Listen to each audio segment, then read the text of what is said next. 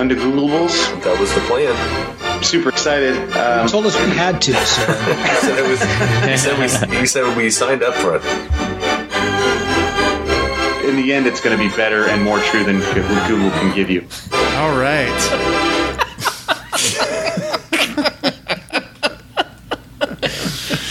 The question is, where did Coulson put his Undegoogleable? What does it have in its pockets? This is one of the ones that I think about all the time, and I think my really smart friends probably know, and I maybe should be too embarrassed to ask it. But instead of Googling it, I'm going to ask you guys: why do zebras have stripes?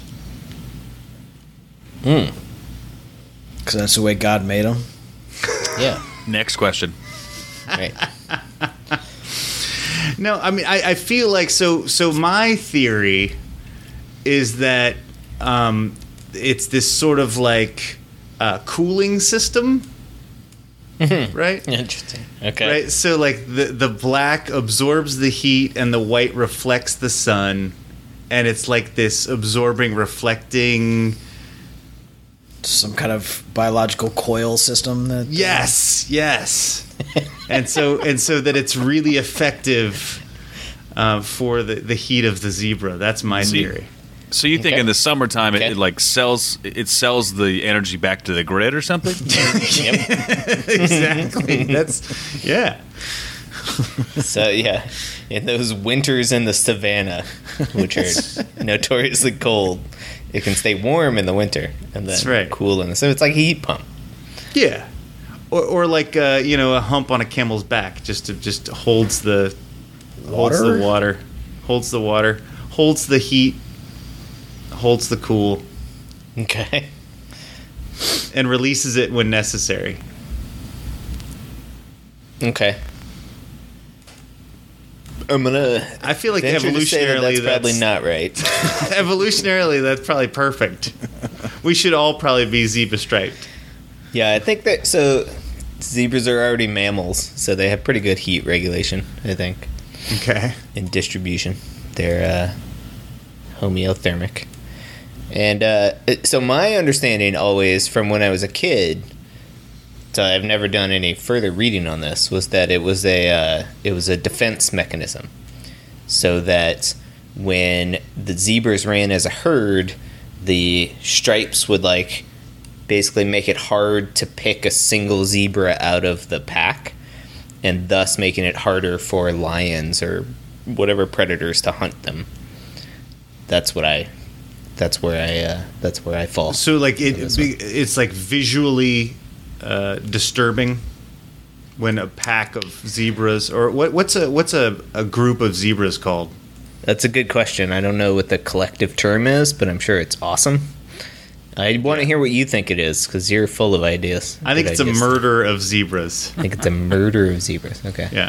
Yeah. Don't exactly know. I did spend a long time on the Wikipedia page for collective nouns. Or one day. maybe a clusterfuck of zebras. Is that? I think that's a scientific term. Definitely got my vote. But no, I like that idea. So it's just like the lion can't see. There's just too many lines. It's just like full-blown hypnosis, like the spinning wheel in the cartoons. Yes. Yeah, I like that. Yeah. Makes them dizzy. I still haven't gotten over the weird why rabbits have white tails thing, which is apparently has something to do with the chase and stuff from a previous Undegooglables. So I'll stick with some sort of biological camouflage. I won't rule out that it has alternative uses though, such as weird heat exchange. What about like the peacock thing? Like it's just showing off to its Mate. With the least colorful colors it could come up with. Yeah. Mm-hmm. Well, they're a very boring species. So you're actually trying to be more boring. It's yes. The sure nerds are really valued in a zebra clusterfuck. That's right. They're going for sort of like the the homebody sort of stay at home, do the crossword puzzle, read a book type of thing. I'm not gonna be out at the club cheating on you. Right. Zebra move. I wonder if the stripes on a zebra are in any way related to, say, the spots on a cow or something like that. Okay, and what does have a similar cow thing? Like, well, you could imagine that cows and herds. Well, I guess you got your standard dairy cow, right? It has the splotches and stuff. Then maybe in a herd, those similarly act as camouflage, but it's more of like a psychedelic. Like they came around in the 60s or something like that. So the cows came around in the 60s? Yeah, whereas the zebras are much more old school. It's more like straight up and down. Okay. It's sort of a design thing. And Yeah. So you think that the zebras are like some sort of pre-postmodern style? Right. Exactly. Potentially.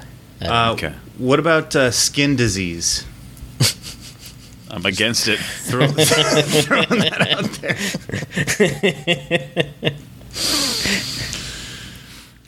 What about it? I don't know. I'm just throwing out ideas. I mean, how does that relate to the stripe? Do you think it helps you not get skin disease or something? Well, no. I was thinking like maybe they're all just really black horses with skin disease. Oh, you think it may be skin disease? Yeah. I'm gonna vote against that one. Okay. I don't think the entire species has skin disease, unless you think Maybe they're it's like not an a actual genetic thing, like it's just passed down. Okay. Update. A group of zebras has two alternative names. It's called a Zeal. Ooh. Or a Dazzle. Oh, Both are good. I like the Dazzle. Yeah. I like Zeal better. But do you? Both are fantastic. Zebra Zeal. Dazzle is zebra. Yeah. So do we have an actual answer for the purpose of the stripes? Holy and shit. I think Coulson might be. It's not really about heating and cooling, is it? Oh my god. Well, a new study suggests that the black stripes may have evolved to help these iconic creatures stay cool in the midday African heat. Wait. I keep up on my new studies. Wouldn't it be the opposite of that? I'm curious as to why, if it's supposed to help with the heat, why other species, why everybody isn't like that. Well, I will say that that's not the best evidence that that's why. The correlation is not causation, right? Who was the author on that? Was it somebody named like a scientist? What is that? It was UCLA, and it was published in the Journal of Royal Society Open Science. But that seems like it's still in its infancy. That particular line of reasoning. I don't like that. That's what Google recommends. I guess that's the latest study, though. Oh, it's the latest and greatest, so therefore it must be right. Right. Well, it seems like the dogma or the consensus in the field is that it's camouflage sort of thing. Yeah, but there's no real evidence for that. It's sort of just a guess. It is not settled science, but we do know that a group of zebras is a dazzle. Dazzle me once. Shame on you. Okay. You guys want to talk about the other Undegoogable that was sent in to us this week? Okay. Oh, sure, you could ask this. One more. This one came in from Andrew Preston, listener of the show. It says your podcast intro is comprised of a variety of different audio collections, some seemingly from the show, others from historic radio calls, Roy Hibbert, etc. I think I noticed a new clip or two added to it as well, I think. Can you guys name or remember where all the different clips are from? why or how did you come up with these clips as your intro? Colson, I think this is your territory with you are the jingle master. Sure. So the idea was to create an opening jingle that was about that was preparatory, I suppose.